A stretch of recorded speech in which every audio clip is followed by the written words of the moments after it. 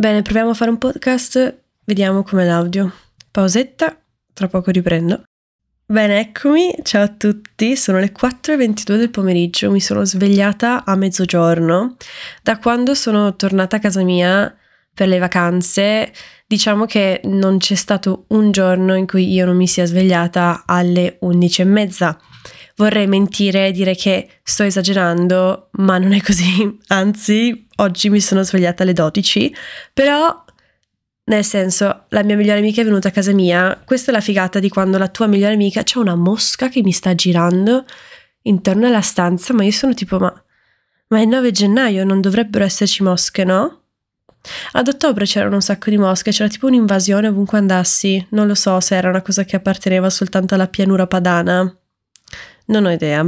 Insomma, comunque, detto questo, ieri è venuta la mia migliore amica a casa mia e abbiamo spettegolato sulle stesse 4 persone di cui parliamo ormai da anni, dicendo sempre le stesse cose, aggiungendo sempre gli stessi dettagli. E la cosa più bella è che sia io che lei facciamo finta di non sapere effettivamente quello che ci stiamo raccontando, è tipo no vabbè ma veramente, ma in realtà abbiamo sentito la stessa versione delle cose tipo 44 volte, ma al di là di questa cosa, e l'abbiamo anche ammesso, però non lo so perché ci sia questa tendenza un po' da parte di tutti, poi dico, di finire col parlare sempre delle stesse persone. Non lo so, cioè non penso sia un'ossessione quanto più, magari non lo so, non lo so. Io tendo tanto a parlare sempre delle stesse 4 personcine che in un modo o nell'altro comunque o mi stanno super antipatiche oppure non lo so, eravamo amici però ovviamente è una cosa che faccio solo con lei, perché con tutti gli altri non oso, nel senso assolutamente no. Mi domando se qualcuno parli mai di me, mi domando se io sia mai un argomento ricorrente nella vita di qualcun altro, però non penso, nel senso è vero che secondo me, almeno io in particolare, penso sempre di non essere pensata tanto da parte degli altri, perché a meno che non mi venga detto io non ci credo, non ci penso, anzi penso sempre che, non lo so, che nessuno mi pensi e che nessuno mi voglia, diciamo, avere tra i propri pensieri, o che comunque io non venga mai in mente alle persone. E invece mi è capitato molto volentieri, in realtà molto spesso volevo dire, però anche volentieri, di appunto ritrovarmi in situazioni dove qualcuno dopo tantissimo tempo che non ci parlavo mi dicesse guarda, ti ho pensato tanto perché mi sei venuta spesso in mente, dato che bla bla bla. E io lo apprezzo tantissimo perché appunto non penso mai che capiti, soltanto che appunto non lo so, la gente dovrebbe dirlo di più secondo me, del tipo anche dopo che non ci si parla per un po' di tempo. Anche io faccio così, magari qualcuno mi viene in mente perché vedo quel libro che quella persona mi ha parlato, tipo ok, di cui quella persona mi ha parlato, scusate, il mio italiano è un po' un qualcosa che tipo, non lo so, da quando vivo in Inghilterra parlo sia male l'inglese che l'italiano, è un miscuglio costante ed è imbarazzante. Comunque, quando stavo tornando a Trieste, perché io sono di questa bellissima città ovviamente, sul mio bellissimo volo low cost Ryanair, che da Londra parti soltanto da Stansted, e quell'aeroporto lo conosco benissimo. Se dovessi andare in qualsiasi altro aeroporto di Londra sarei persissima, ma Stansted è praticamente la mia unica certezza in termini di aeroporti. Però fondamentalmente ho avuto la fortuna che non avevo nessuno accanto a me, quindi c'era un buco tra me e quest'altro ragazzo. Quest'altro ragazzo era pieno di tatuaggi, insomma vestito anche relativamente bene, ho visto le sue margelle, ho detto ok va bene, c'ha le tabi, ho capito chi sei. Una persona di cui io voglio effettivamente le scarpe, perché io voglio un sacco le tabi di margella. Ma al di là di questa cosa, stava leggendo un libro che non menzionerò, perché è meglio di no, poi non so chi potrebbe mai ascoltare delle persone che forse mi conoscono, quindi non lo so.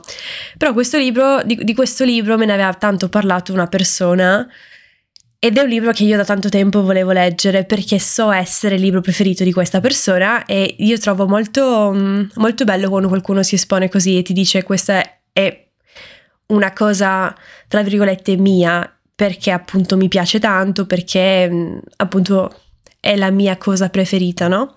Da fare, da leggere, da vivere, eccetera, no? Secondo me ti permette poi di avvicinarti anche un po' a qualcuno in un certo senso, no? E quindi quando qualcuno mi dice questo è il mio film preferito, questo è il mio libro preferito, se poi ci tengo tanto, tendo a guardare o appunto a interagire con questo tipo di materiale, no? E appunto aveva questo libro che quando ho visto ho detto Madonna, cioè, però mi è venuta in mente questa persona e io non le ho detto che appunto ho avuto modo di pensarla, perché non ci parliamo ormai da un po' di tempo, cioè parlo di anni. Poi c'è stato anche chi ho incontrato dopo tantissimo tempo, veramente tanto, 2 o 3 anni, ed è strano anche là perché appunto, cioè, poi le relazioni sono complicate, hanno sempre molti livelli, molti spessori, cioè molti strati, ecco. Quindi sì, però diciamo che appunto mi è anche successo di parlare di nuovo con certe persone e di dir loro ah sì ho visto questo, mi sei venuto in mente, poi non te l'ho mai detto, e mi ricordo che un sacco di volte mi hanno detto ma perché? E io, ma perché? Cioè nel senso non sempre esporsi fa bene, non è una cosa che magari vuoi fare, no? Però per me è un peccato perché cioè se lo faccio io ovviamente lo faccio per i miei motivi, nel senso dico bella non voglio farlo perché cioè non mi va, mi hai trattato male, ho un brutto ricordo di te, ti voglio bene, però so che tu non mi caghi mai, quindi non ti scrivo, cioè una dignità. Oppure delle volte dico, cioè nel senso il rapporto è andato a scemarsi, quindi non ha neanche più senso. Però mi è successo che qualcuno magari mi dicesse ho pensato tante volte di scriverti, ho pensato tante volte di non lo so, di chiamarti, poi non l'ho mai fatto e a me sono cadute le braccia perché ero tipo, in realtà se tu l'avessi fatto mi sarebbe piaciuto tantissimo. Glielo vai a dire? No. Cioè, sì, ma no, però perché non... Cioè, e questo è il punto, no? Io mi ricordo che, cioè nel senso sono dell'idea che con certe persone purtroppo ci sarà sempre un problema di comunicazione perché uno dei due magari non, ma anche che sia, cioè indipendentemente da chi possa essere, può essere anche un familiare, cioè parlo proprio un individuo in relazione con un altro individuo, non importa l'età, il sesso, il genere, niente, la classe sociale, nulla. Ciò che importa è il fatto che spesso due persone magari vogliono di nuovo entrare nella vita dell'altro, ma c'è proprio una mancanza di comunicazione. E mi ricordo che non so quanto tempo fa vidi Normal People, che è questa serie TV sulla BBC, che parla di questi due ragazzi che si incontrano, penso al liceo, o non so, presumo al liceo, e poi insomma si piacciono, però tipo non sanno come dirselo, si dicono che si vogliono, però allo stesso tempo non ufficializzano mai la relazione, quindi c'è sempre uno che sta peggio dell'altro, a turni comunque, in diverse fasi della loro vita, ed è proprio appunto questa storia d'amore basata sul fatto che un desiderio forte c'è, ma non possiamo dire che vi sia altrettanta comunicazione, ed è un peccato, no? Ora, perché io stia parlando di questa cosa non ne ho la più pallida idea. Non ho assolutamente idea di come ho iniziato, però diciamo che sto cercando di capire come fare un podcast che sia carino, decente. Ho provato tantissime volte a farlo, però per qualche motivo poi secondo me bisogna un po' sperimentare. Guardavo prima un documentario su Dalì, che poi, allora c'è un documentario in francese, però i curatori sono spagnoli, quindi mi cambia dal francese al spagnolo in continuazione. Io ho i sottotitoli in inglese e cioè sono un attimo tipo ok va bene, un po' troppe lingue, ma possiamo farcela, anche perché io ho la tendenza di guardare tutto in lingua originale. Ci capisco qualcosa? No, però secondo me, ecco, io ho proprio avuto la conferma della mia teoria con Leonardo DiCaprio. Allora, io fino a quando ero piccola non capivo esattamente perché DiCaprio venisse visto come questo attore fenomenale, cioè nel senso sì, il doppiaggio va bene, però nel senso, cioè come fai a capire se l'attore è doppiato, no? Cioè ti manca proprio la componente fondamentale, ovvero tu capisci se un attore è bravo o meno, sia dalle espressioni facciali, ma soprattutto dalla voce, che è quella che ti trasmette poi, no? O almeno fa grande parte del lavoro.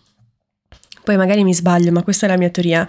Quindi, cioè, almeno io ho visto attori recitare malissimo e avevano la voce robotica, no? Cioè la voce forzata, poi magari anche un'espressione, appunto, anche quella rigida. Però, insomma, per tantissimo tempo, sotto sotto, non dicevo mai a nessuno che non capivo perché DiCaprio venisse, cioè, amato così tanto. Poi ho visto uno dei suoi film, non mi ricordo esattamente qual è stato il primo film di DiCaprio che ho visto in inglese, cioè in lingua originale, e mi ricordo di aver pensato, ecco perché viene appunto riconosciuto come un attore di grande livello. Poi, cioè, nel senso, DiCaprio è bravissimo, penso che basti vederlo in The Revenant, dove è spettacolare, oppure come si chiama? Shutter Island, penso si chiami così, cioè dove c'è anche Mark Ruffalo. Ecco, io penso si chiami così. Oddio, vediamo. Sì, ok, si chiama Shutter Island ed è un filmone, raga, cioè bellissimo. Vabbè, che di Scorsese, lasciamo stare. Cioè Scorsese è fantastico, ma penso si pronunci Mark Ruffalo. Sono abbastanza sicura. Ecco, io lo amo tantissimo, io amo questa coppia di DiCaprio e Ruffalo tantissimo. Comunque, al di là di questa cosa, guardavo questo documentario su Dalì e appunto, cioè, ho scoperto che lui comunque prima di trovare il suo stile ne ha provati tanti, ovviamente, cioè ha persino fatto un quadro alla Picasso, bellissimo, stupendo, forse non so se ne ha fatto solo uno, ne avrà fatti altri comunque, no? Quindi non lo so, un po' mi ha rincuorato sapere che abbia provato diversi stili anche lui prima di trovare il suo, però da lì veramente un personaggio.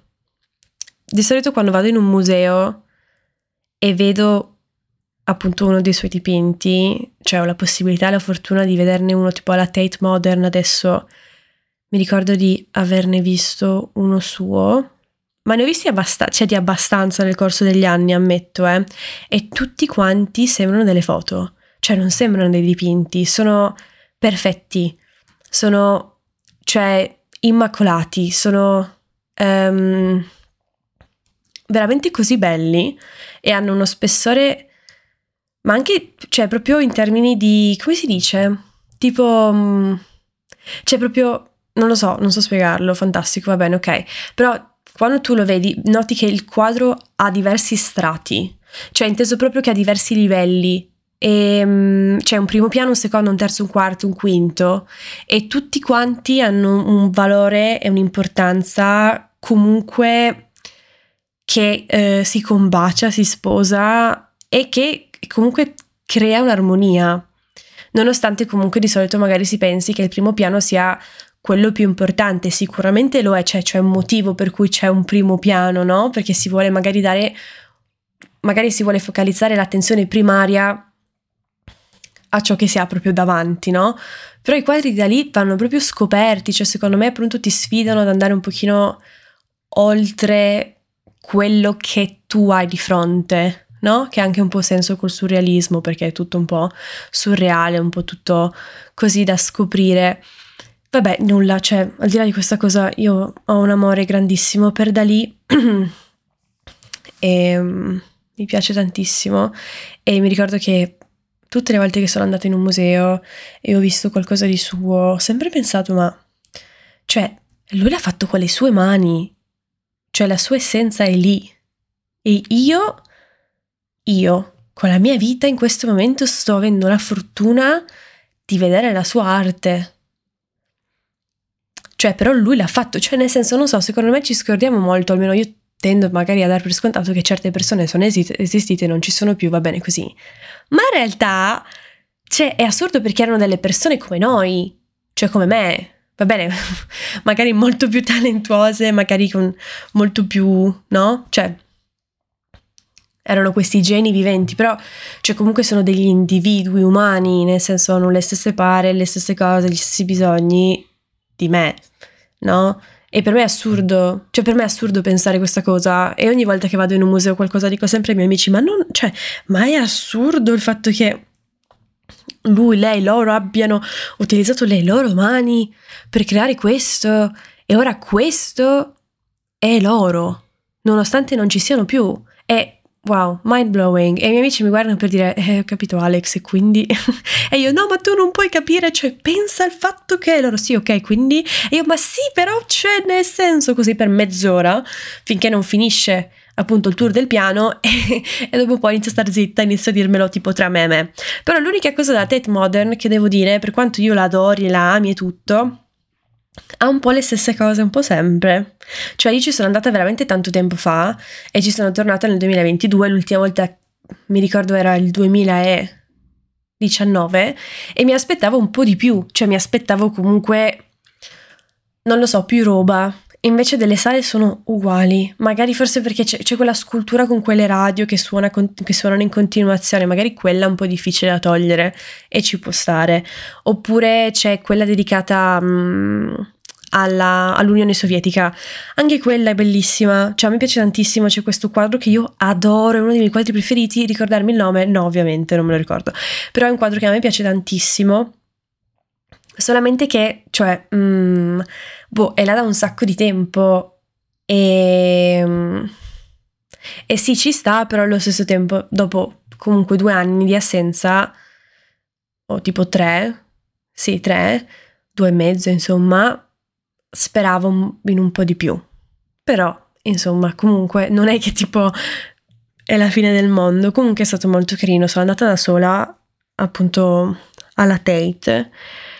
E l'idea di andarci da sola un po' mi intimoriva perché avevo un po' timore che non lo so, che non mi sarei trovata bene o che non lo so, cioè che qualcosa sarebbe andato storto, non so cosa in preciso, cioè di preciso, magari poteva anche succedere che io capitavo là e dopo dicevo no, non me la sento. Invece ho passato veramente 1 oretta e mezza gradevolissima. Sono arrivata molto tardi, comunque il museo chiude penso alle 5 o alle 6 e io sono arrivata lì praticamente 1 ora prima, quindi ho corso praticamente tra tutti i piani, poi volevo comprarmi delle cose, delle cartoline, tutto, cioè ho cercato di fare tutto in fretta.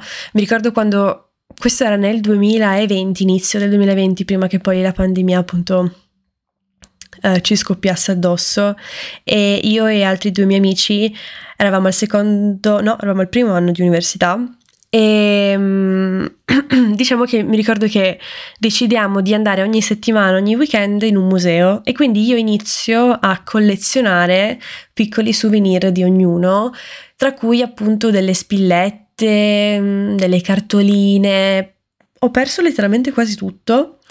E mi dispiace tantissimo perché secondo me è un peccato, sarebbe potuta essere un'iniziativa bellissima, poi ovviamente è arrivato il Covid e ha rovinato tutto. Ecco, il Covid mi ha tolto un sacco di cose, di esperienze, di opportunità, così come a tantissimi altri. Secondo me è il più grande what if, uno dei più grandi what if che avremo, cioè uno dei più grandi e se, ma se io avessi fatto, ma se questo non fosse successo. E i se e i ma sono i peggiori, raga, cioè sono quelli che ti tengono un po' svegli la notte. E di recente vanno un sacco di moda questi video su TikTok dove ti si approcciano per farti domande di qualsiasi tipo. Hai quello che ti chiede l'affitto, hai quello che ti chiede che musica ascolti, hai quello che ti chiede di farti una foto, hai quello che ti chiede cosa fai di lavoro, e hai quello che ti chiede appunto se hai un consiglio da dare a qualcuno, no? E quest'ultima categoria di solito vede persone relativamente più anziane che appunto danno consigli alle generazioni più giovani, e tutti quanti hanno una cosa in comune, ovvero questa frase del tipo: fai quello che ti senti, non avere rimpianti, viaggia di più, fai tutto quello che vuoi, no? E da una parte a me dà tanta carica, mi fa dire ok, va bene, adesso voglio fare tutto quello che voglio, cioè nel senso dico a questa persona che la penso, cambio tutti i piani della mia vita, faccio questo, faccio quello, faccio quell'altro. Io ho avuto un periodo della mia vita così, tipo 2018, dove il mio motto era quello non avere rimpianti. Anzi, quello era tipo 2019 era non avere rimpianti. Ho finito l'anno che avevo rimpianti perché non avevo rimpianti, cioè nel senso che sono finita al dire ok, va bene, ho fatto tutto quello che volevo in parte, cioè mi sono dichiarata, andavo sempre io a parlare con le persone, ho fatto un sacco di cose di diverso tipo, esperienze, amicizie, mi sono comportata anche, diciamo, l'opposto di quello che mi sarei comportata di solito, giusto anche per avere un'idea di cosa sarebbe potuto succedere nel caso, no? Non lo so, vabbè. E poi terminato l'anno, non lo so, ho detto, sinceramente, mettersi così tanto, cioè esporsi così tanto ti rende anche molto vulnerabile, e io ho beccato un botto cioè sono ammaccata, raga, cioè ho un botto di lividi causati da un sacco di cose dove io mi sono esposta e le cose sono andate male. Ora qualcuno può dire sì, almeno ci hai provato e sicuramente non hai rimpianto, assolutamente, però dall'altra parte mi è nato un meccanismo di difesa per cui tipo adesso non faccio quasi nulla. È molto raro che segua veramente il mio istinto, quello ti dico dove tipo dici basta, non ci voglio più pensare, lo faccio, boom, cioè quell'impulsività che mi apparteneva tempo fa. E sicuramente magari posso avere più rimpianti, però allo stesso tempo molta più dignità per me stessa, e soprattutto magari quella stessa cosa la posso fare un pochino più con tranquillità, magari invece di essere questa bomba che ti esplode addosso e che non sai neanche come prendere, perché ovviamente io ti inveisco contro con i miei pensieri, le mie emozioni, le mie cose, e magari, cioè, magari non ti piace come cosa, magari invece faccio o ti dico le stesse cose però con un'energia diversa in un certo senso, cioè più diluita, e invece magari le cose possono andare bene. Poi ovviamente dipende. Però sì, mi ricordo di aver detto, sì, ci sta a far tutto, però allo stesso tempo non lo so. Poi dipende anche da cosa, ovviamente.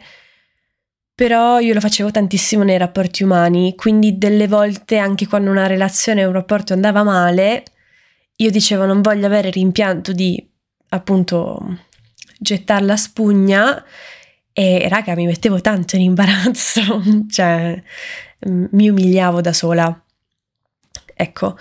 Oppure delle volte dicevo vabbè, non conviene litigare perché la cosa migliore in questo momento che io voglio fare è quella di stare assieme, quindi adesso io metto da parte tutto il mio risentimento e ora sistemiamo così che possiamo essere contenti per un futuro migliore. Quel futuro non è mai arrivato quindi ciò che è successo è che io mi sono sempre aperta, esposta, ho sempre detto fai quello che ti dice il cuore, e poi cioè non mi è andata molto bene. Fa parte dell'adolescenza, assolutamente, ci può stare comunque, però diciamo che appunto quando sento qualcuno di più anziano dare appunto queste opinioni, cioè dire questo pensiero, comunicarlo comunque a chiunque, sono in parte d'accordo, ma dall'altra ovviamente ci sono tanti altri fattori. Poi magari può far sentire anche tanto una merda qualcuno che magari queste cose non le riesce a fare, cioè magari si vuole trasferire ma si sente bloccato e non lo fa, e poi vede un TikTok di uno che gli dice no, ma non devi avere rimpianti, e lui dice oh cazzo, ce ne ho tantissimi, e magari hai tipo 20 anni cioè però ovviamente comunque è sempre un consiglio che va preso con le pinze, generalizzato, ci sta comunque pensare che sia importante lasciarsi andare. Tanti dicono anche viaggiate tanto, e sono d'accordo, nonostante io non l'abbia effettivamente fatto, però ho avuto tantissimo questo tipo di pensiero quando mi sono unita per la prima volta al mondo del lavoro, inteso come orario dalle 9 alle 6, e mi sono resa conto che fondamentalmente quando tu hai un lavoro in ufficio, un corporate job, insomma, quindi formale, ieri cercavo una parola italiana per corporate, però non ho usato Google e mi è uscito soltanto formale, però vediamo se esiste. Corporate in Italian, o italiano insomma. Aziendale, corporativo, ok. Sì, insomma, è una società, quando ti unisci a delle società o comunque a un ambiente aziendale, infatti, ecco, e sei molto giovane, magari ti può un po' salire la FOMO, del tipo, boh, non lo so, tutti i miei amici studiano, io sto lavorando, tutti i miei amici magari viaggiano, io invece non posso perché ho tipo 25 giorni all'anno soltanto, magari non vivo nel mio paese di origine, quindi alla fine quando prendo una vacanza torno sempre a casa e forse vacanza è ma allo stesso tempo non è, e quindi è un po' destabilizzante, ecco. Però mi ricordo che quando mi sono unita a questo ambiente ho detto caspita, forse avrei voluto effettivamente prendermi una pausa e non lo so, godermi forse un po' la vita. C'ho una mia amica che in questo momento è in Sud America, sta facendo del volontariato un po' per tutto il Sud America, non so adesso dove sia sinceramente, però ovviamente aveva i suoi timori, le sue preoccupazioni, i suoi dubbi, poi era preoccupata, ma anche su delle cose come del tipo ho un ragazzo e adesso come cavolo facciamo, cioè nel senso, no? Però ho ammirato tantissimo la sua scelta perché comunque innanzitutto ti metti alla prova, viaggi e sicuramente ti accresci tantissimo l'animo e, e anche proprio sviluppi un tipo di approccio nei confronti delle cose e soprattutto della società in cui noi tutti viviamo, che secondo me ti può portare a star meglio. Perché secondo me noi tutti siamo molto attaccati alle cose materiali, alla carriera, al vivere in città grandi sempre, al comunque allo spendere, cioè nel senso siamo un po' tutti succubi di questa società alla fine, no? E c'è chi sta meglio, c'è chi sta peggio cerca di stare meglio, chi sta meglio, appunto, cioè sta bene, nel senso quello è, no? Però quando per esempio vai in società dove l'intera struttura cambia, diversa, è opposta, magari è una di quelle che viene sfruttata da quella in cui tu appartieni, hai sicuramente un altro tipo di prospettiva che ti può dare tanto, in un certo senso, quindi sono molto contenta per lei. Ora, se mi chiedi, lo faresti anche te? Non lo so, dipende, secondo me. Dipende tantissimo, ecco, però secondo me allo stesso tempo è qualcosa che va fatto. È un po' come quando qualcuno va in Erasmus e dice a tutti quanti che gli ha cambiato la vita. Ovviamente se tu non l'hai mai fatto non puoi capirlo, io neanche, però ammetto che ho avuto insomma un assaggio un po' di questa cosa quando mi sono trasferita a Londra per l'università e mi sono resa conto che la mia bolla della mia città mi aveva impedito tantissimo di capire chi fossi caratterialmente, perché comunque sin da piccola mi ricordo che mi è sempre stato detto chi ero, però non tipo tu sei così perché così, ma tipo giudicandomi, del tipo sei super, oppure parli un sacco, ma non tipo in positivo. E ovviamente tu non vai a pensare, ah ok, sono una persona a cui piace relazionarsi con gli altri, no, vai a pensare sono una persona che parla troppo e vedi tutto in una prospettiva negativa, volta comunque a svilire quello che sei, no? E poi invece a Londra magari parli tanto e qualcuno ti può dire, non so, mi piace tantissimo parlare con te, mi fai proprio bella compagnia, oppure, non lo so, ti fa un complimento e tu dici, ah ok, cioè nel senso ti stupisci anche che ci sia anche questo lato della medaglia, no? E questo può succedere, cioè può succedere come non può succedere, cioè alla fine magari sei in una città e tipo tutti quanti ti amano, ti adorano, bellissimo, poi ovviamente non tutti, ma intendo dire tutti come il tuo cerchio di amici o la maggior parte delle persone che entrano poi nella tua vita, no? Però a Londra mi ricordo che quando mi trasferì nel 2019 mi ricordo proprio questo sentimento, questa sensazione di libertà, cioè io non mi sentivo giudicata mai, né caratterialmente, né socialmente, né anche in termini di tipo come mi vestivo. Non lo so, cioè, non che mi vestissi chissà come, nel senso, però, non lo so, prima avevo sempre fatto tantissima difficoltà a capire che stile tipo, cioè che tipo di stile avessi. Guardavo gli altri e dicevo mi piace questo, e poi no, mi piace quello, no, mi piace questo, poi mi piace quello. Poi mi ricordo che una volta disse ad una mia amica sì, no, perché io effettivamente se potessi vestirmi come voglio mi vestirei super colorata. No, in realtà no, cioè non sono una persona che si veste super colorata, io uso colori molto molto basici, cioè i colori che mi stanno bene sono blue navy, dark, cioè pine green, il nero, ma deve essere un tipo di nero particolare, cioè nel senso, quindi non è che mi metto tipo il giallo, l'arancione insieme, cioè fighissimo su qualcuno ovviamente, ma non sono quel tipo di persona, no? Però anche il fatto che io abbia pensato di essere una persona così, nonostante effettivamente non ci avessi mai provato, mi dimostra sempre, mi ricorda sempre di quanto effettivamente avessi poca idea di quello che io veramente ero e che avrei voluto poi diventare o rappresentare, non so, cioè, vabbè, comunque. E Londra mi ha aperto un sacco la mentalità e tutto.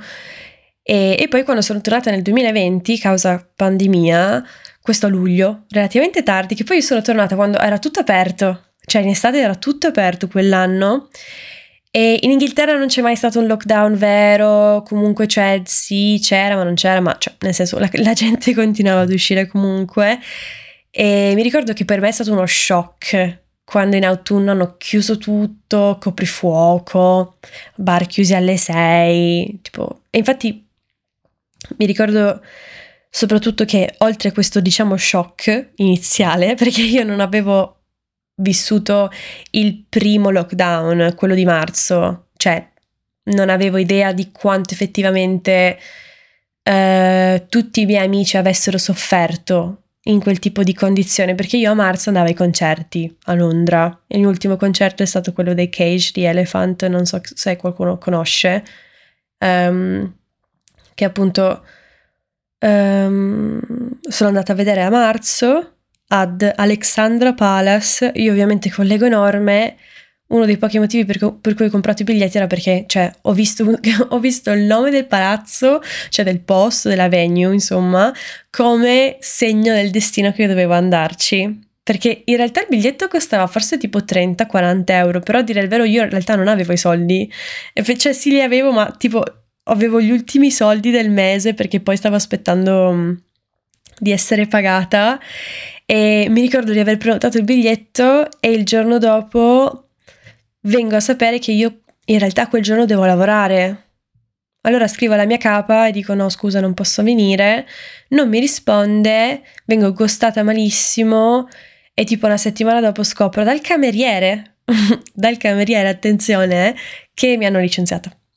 Però senti, cioè, nel senso, Cage di Elephant, raga, nel senso, di cosa stiamo parlando? È stato un concerto strafigo, però sì, e poi poco dopo è iniziato, cioè del Covid si sentiva già parlare un pochino, ma non era una cosa che sembrava che avrebbe effettivamente intaccato le vite di coloro in Inghilterra. Ecco, sembrava una cosa relativamente lontana, ci ha dimostrato che siamo un villaggio globale, questo Covid, per fare un po' di sociologia.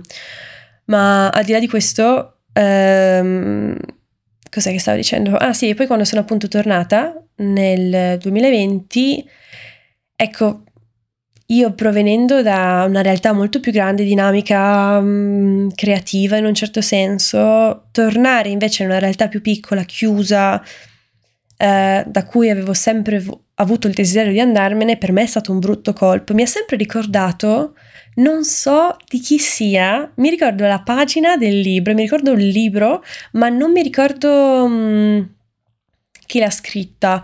Insomma, è una storia di questo gruppo di pescatori a cui le cose vanno bene, poi a un certo punto iniziano ad andare male nel momento in cui penso tipo utilizzano una barchetta, anzi no, la mettono in vendita, vendono la barca grazie alla quale pescano e quindi ottengono poi il denaro che permette loro di vivere, no? Se non sbaglio la vendono e va tutto male da quel momento. C'è gente che inizia a crepare di brutto, poi c'è un tipo che va via, va a fare il militare e poi torna nella cittadina piccola, no? E io mi sono sempre rivista come un po' questo personaggio, poi in realtà penso che lui abbia una fine molto più tragica, muore anche lui, non lo so, io, cioè, Madonna, spero di no, cioè, nel senso knock on wood un attimo, perché ho bisogno di knock on wood o toccare ferro, ma insomma, comunque, però mi sono sempre, non so, mi è sempre venuto in mente questo personaggio di questa novella, storia, non lo so, di cui non mi ricordo niente, ma è una famiglia, però non so quale sia. Non so neanche, però era una famiglia del sud. Vabbè, comunque.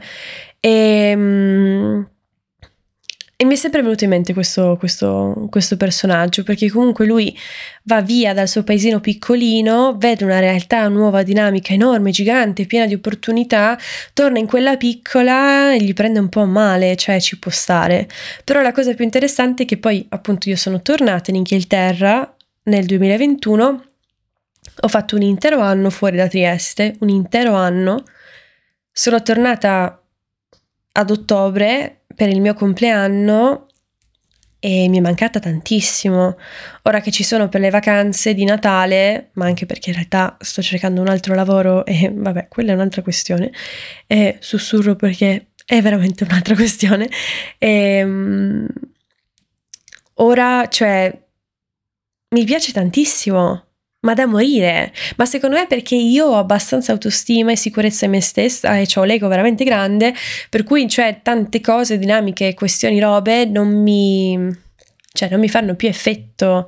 Cioè se qualcuno mi dice parli tanto e io gli dico ok, quindi quindi cioè nel senso, capito, mentre magari quando un pochino più piccolina non so, ci sarei rimasta un po' male, poi dipende anche chi te lo dice ovviamente, però nel senso, non lo so. E quindi adesso Trieste mi piace molto. Però non so se è temporanea come cosa, non so se è perché mi sento un pochino più protetta, perché comunque la mia realtà è stata la mia realtà fino ai 18 anni, anche se poi appunto, ovviamente ci ho avuto alti e bassi, però appunto, sì. Però non lo so, cioè non so come mai io stia parlando di questa cosa, non ne ho assolutamente la minima idea.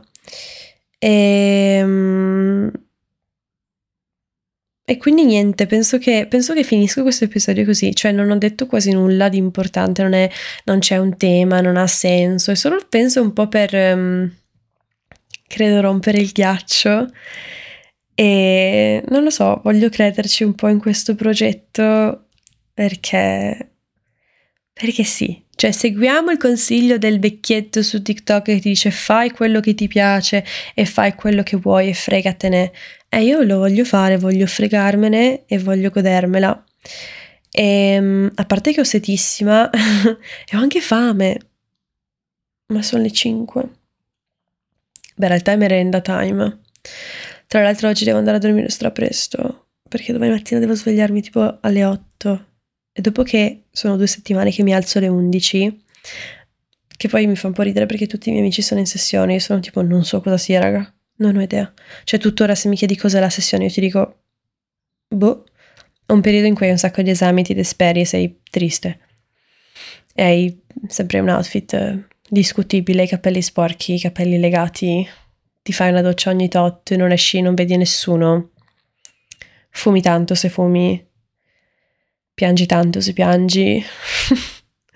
Però si creano anche bellissimi rapporti nella disperazione.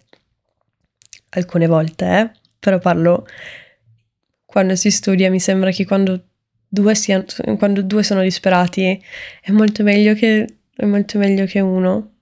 Ha senso? Cosa cazzo sto dicendo? Vabbè, comunque. Bene. Io vado. Grazie mille per avermi ascoltata. Se ti va, seguimi sui social.